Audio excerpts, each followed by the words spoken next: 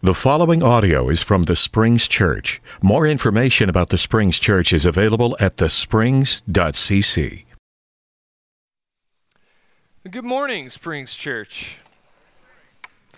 Welcome everybody here in the room, and welcome everybody tuning in to our live stream.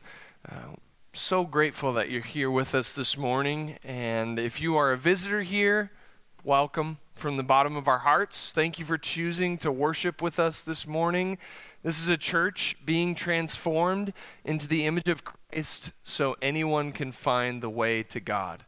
And we're so glad that you've chosen to worship with us this morning. And I wanted to especially say thanks to all the people who lifted a finger, did anything to make last Easter weekend happen. It was just such a wonderful weekend. Everybody who helped out for Good Friday, the Easter breakfast, Easter Sunday service, thank you so much, everybody who came, and for those of you who put in time and energy and effort. It was a really special celebration of the resurrection of our Lord.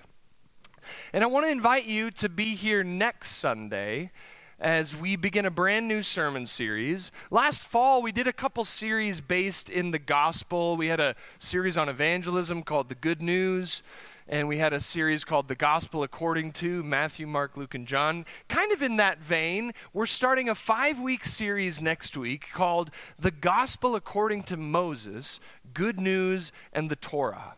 So we're going to take 5 weeks, one book a week, and spend time asking, where is God's good news? What is the gospel in Genesis, Exodus, Leviticus, Numbers, Deuteronomy? Where is Jesus in the 5 books of Moses? So I'm really excited for this series. I hope you'll be here next Sunday, April 23rd, as we begin with Genesis, the gospel according to Moses.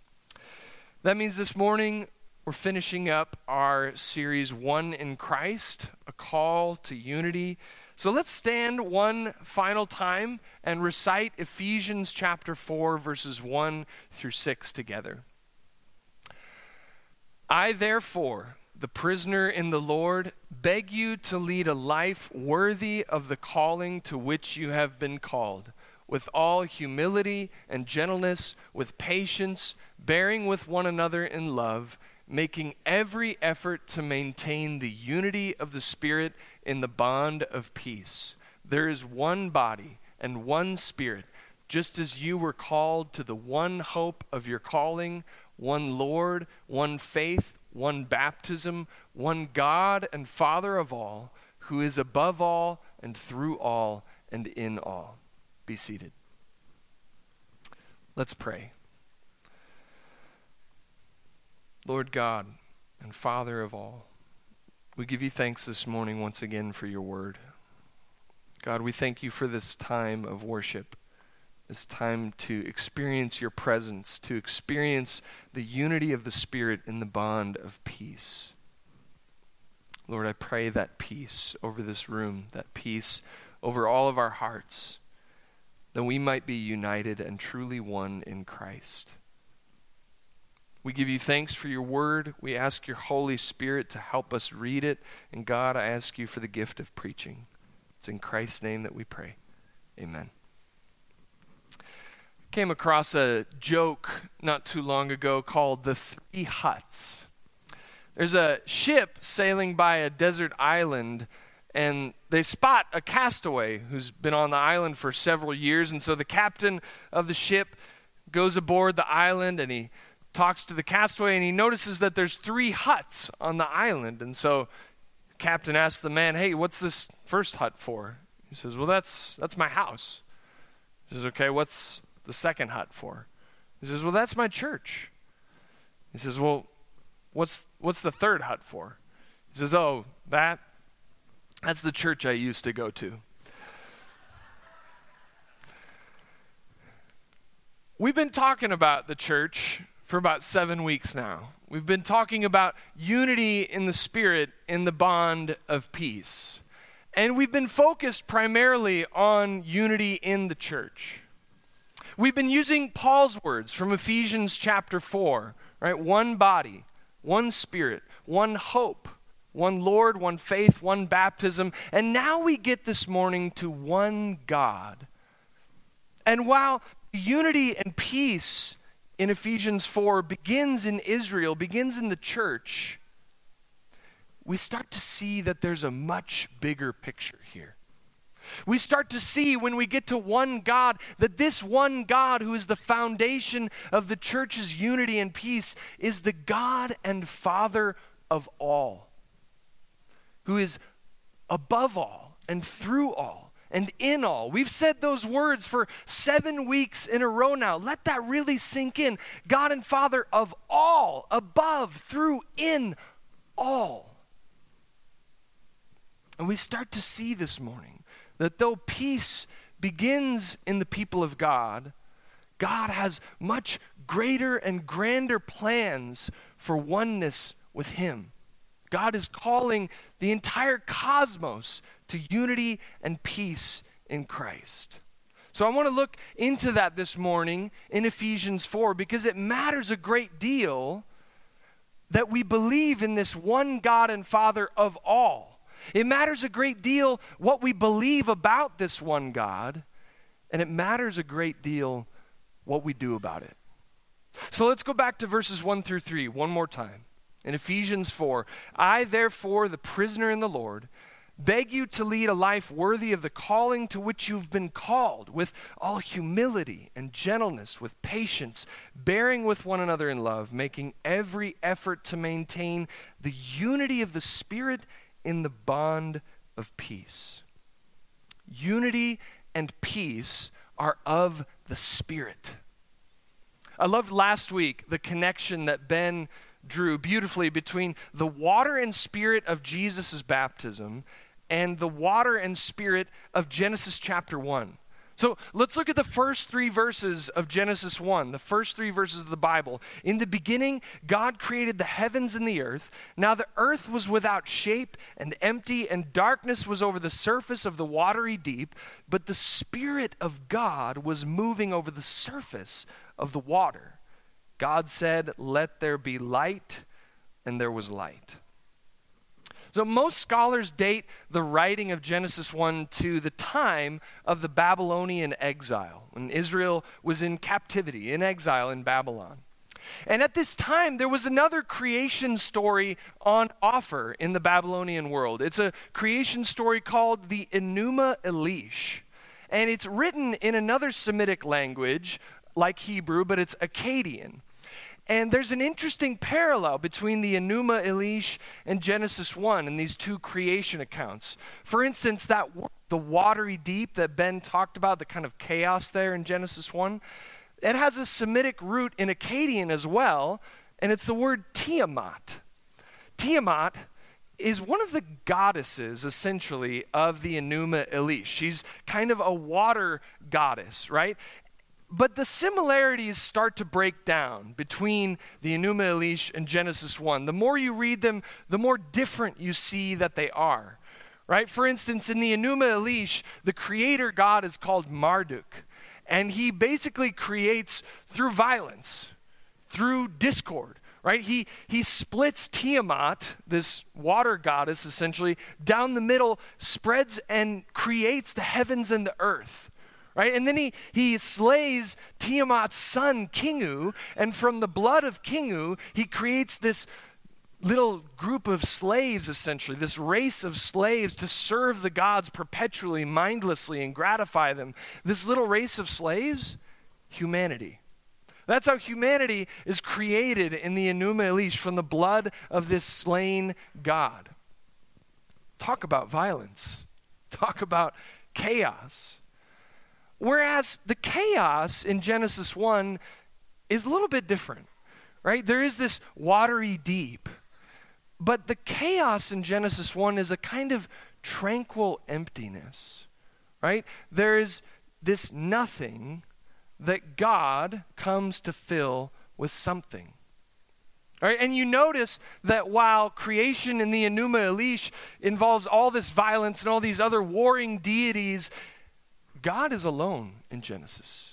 God is one God. Marduk, the creator god of the Enuma Elish, actually has parents. He has an origin story himself. God has no origin story.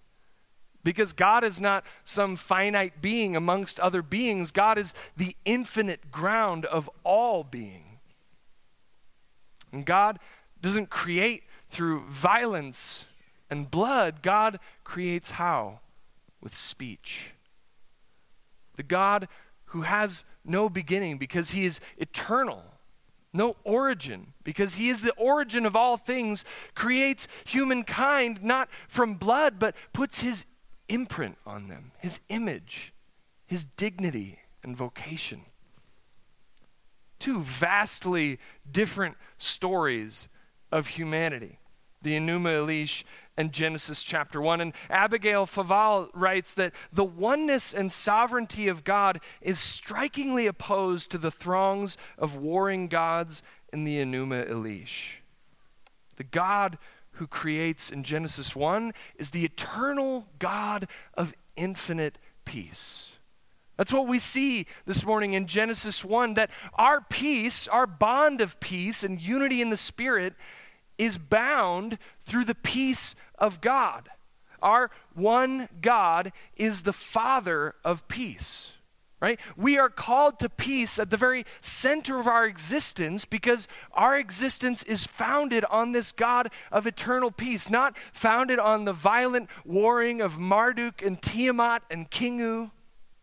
It's founded on the eternal God of infinite peace, one God and Father of all, who's above all and through all and in all. And that means that the chaos and the violence that we experience in this life, it's not going to last. It's not ultimately what is most real about the world, right? That chaos and violence is the absence of order. It's the absence of peace. Just like evil is the absence of good, right? To ditch all the metaphysical language and use Jeffrey Russell's image, it's like a Swiss cheese. Right?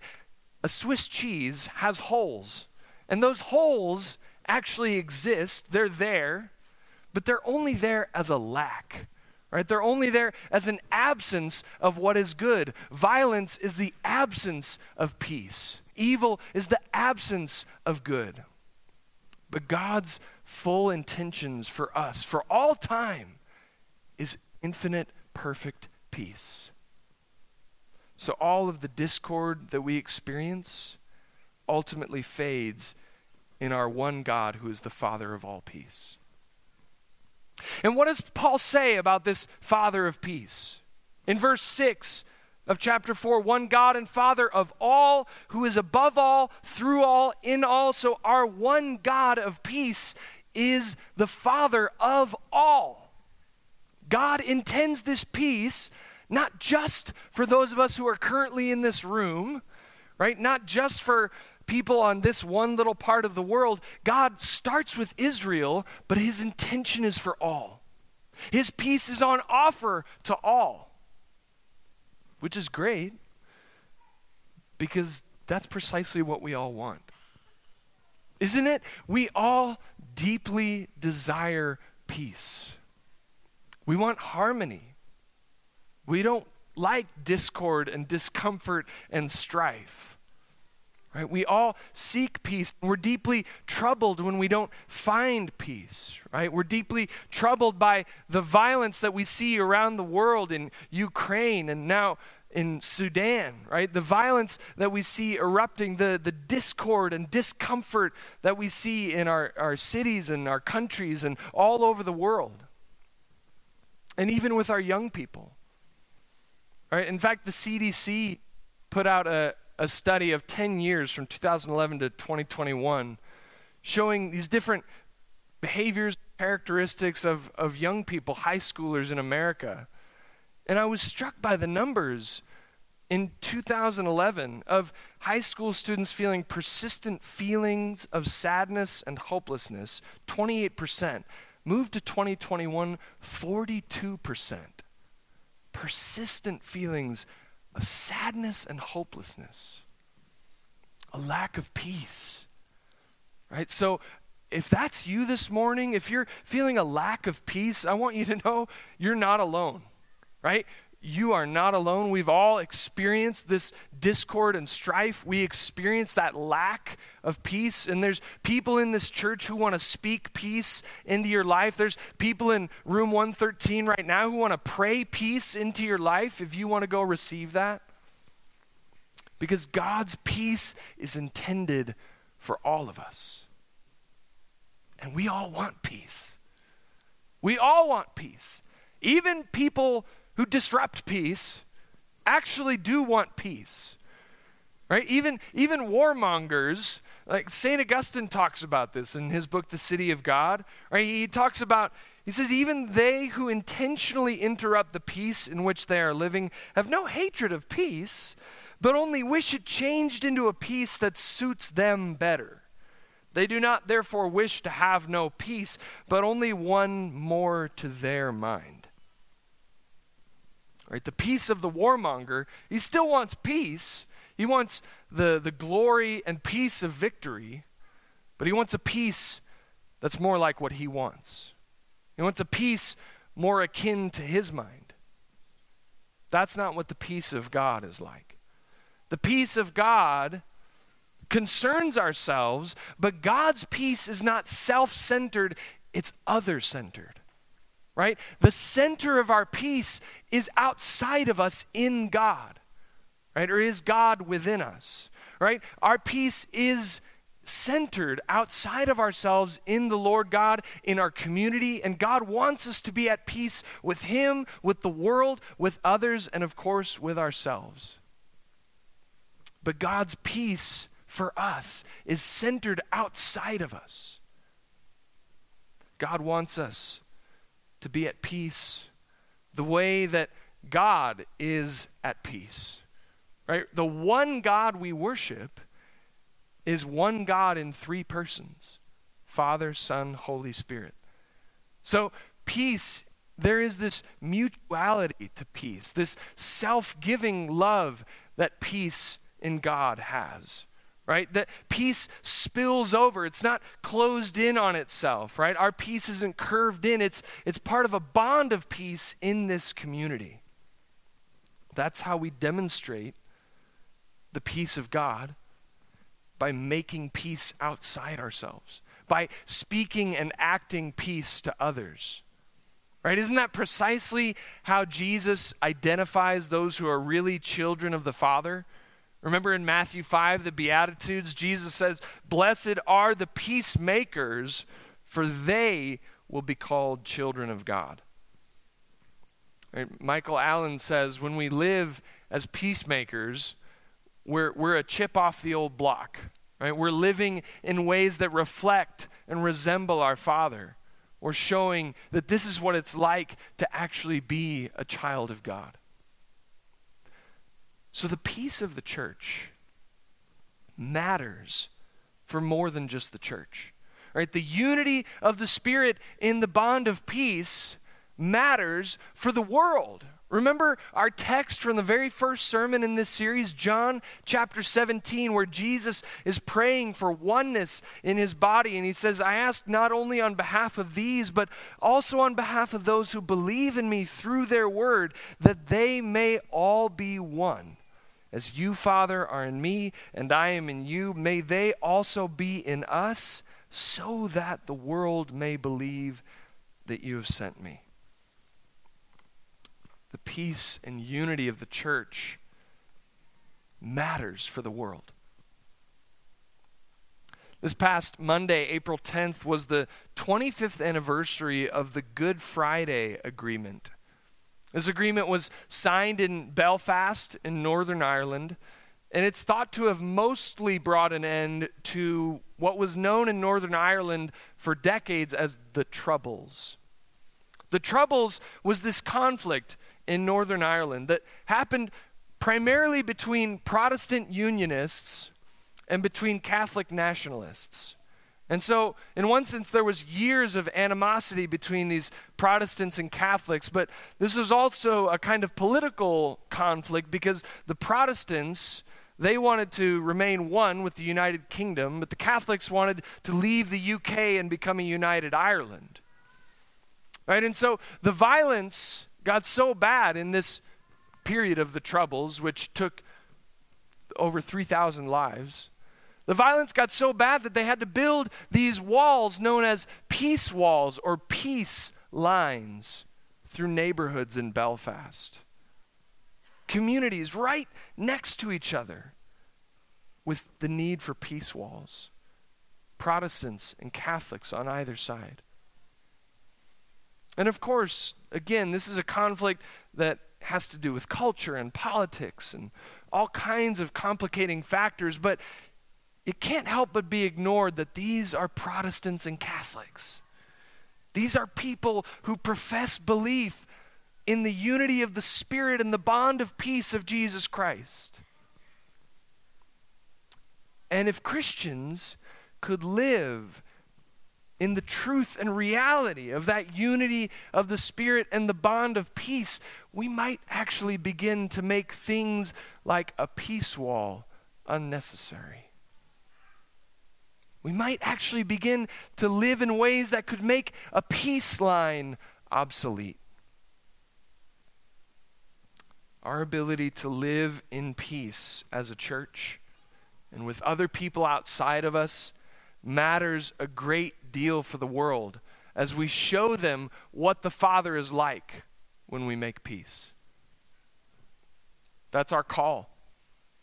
That's what we've been chosen to do. Right? And Ephesians uses this language of adoption. It uses this language of inheritance, right? In Ephesians chapter 1 and 2, in Christ we have also obtained an inheritance from our Father.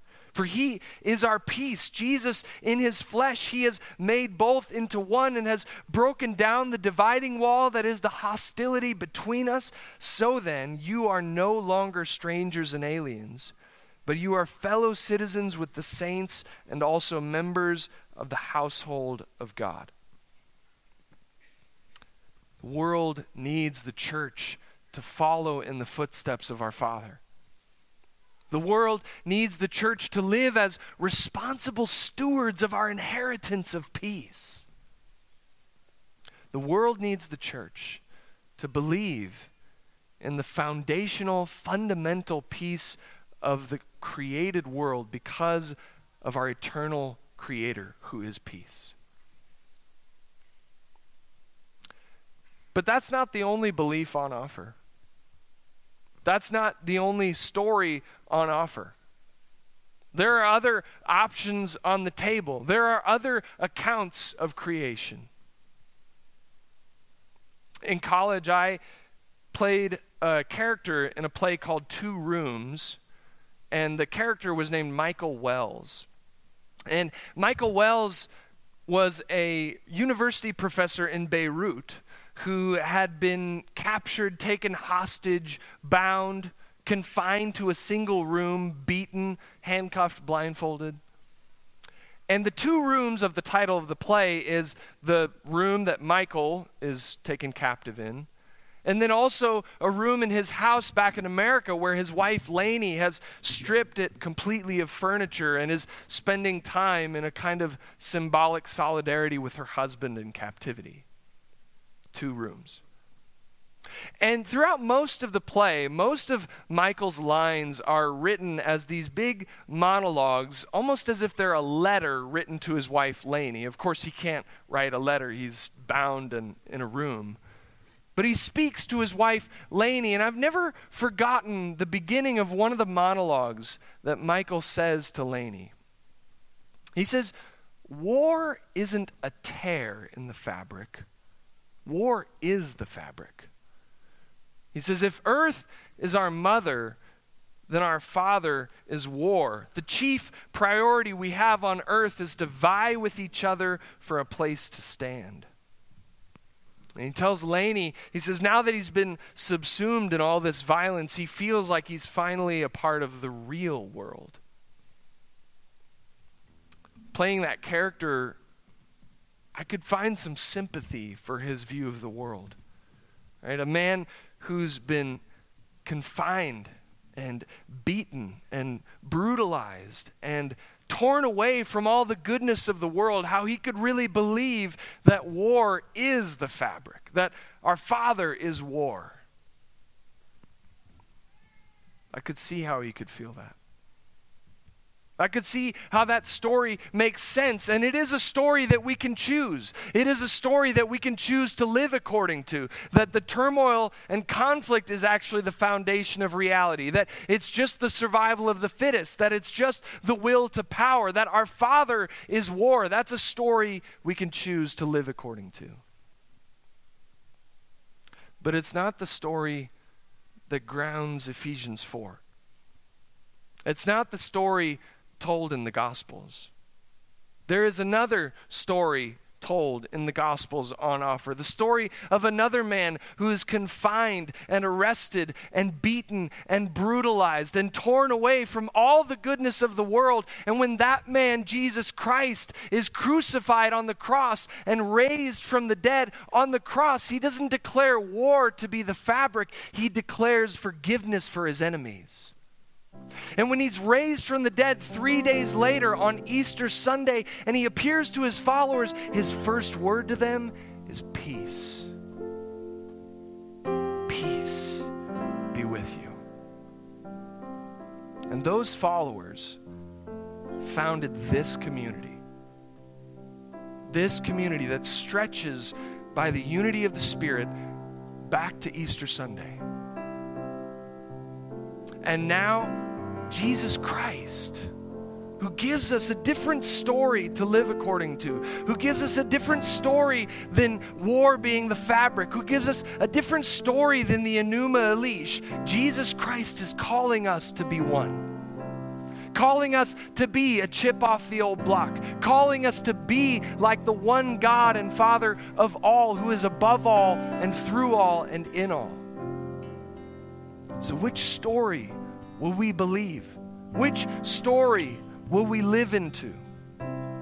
Will we live the story of fundamental violence, or will we live the story based on the Creator God of infinite, perfect peace, who sees your discord, who sees the strife, who sees deep into your hearts and speaks peace to you now? Speaks peace through the power of the Holy Spirit that unites us in Jesus Christ, in that bond of peace. Let us stand and proclaim our willingness to worship the God of peace and follow Him.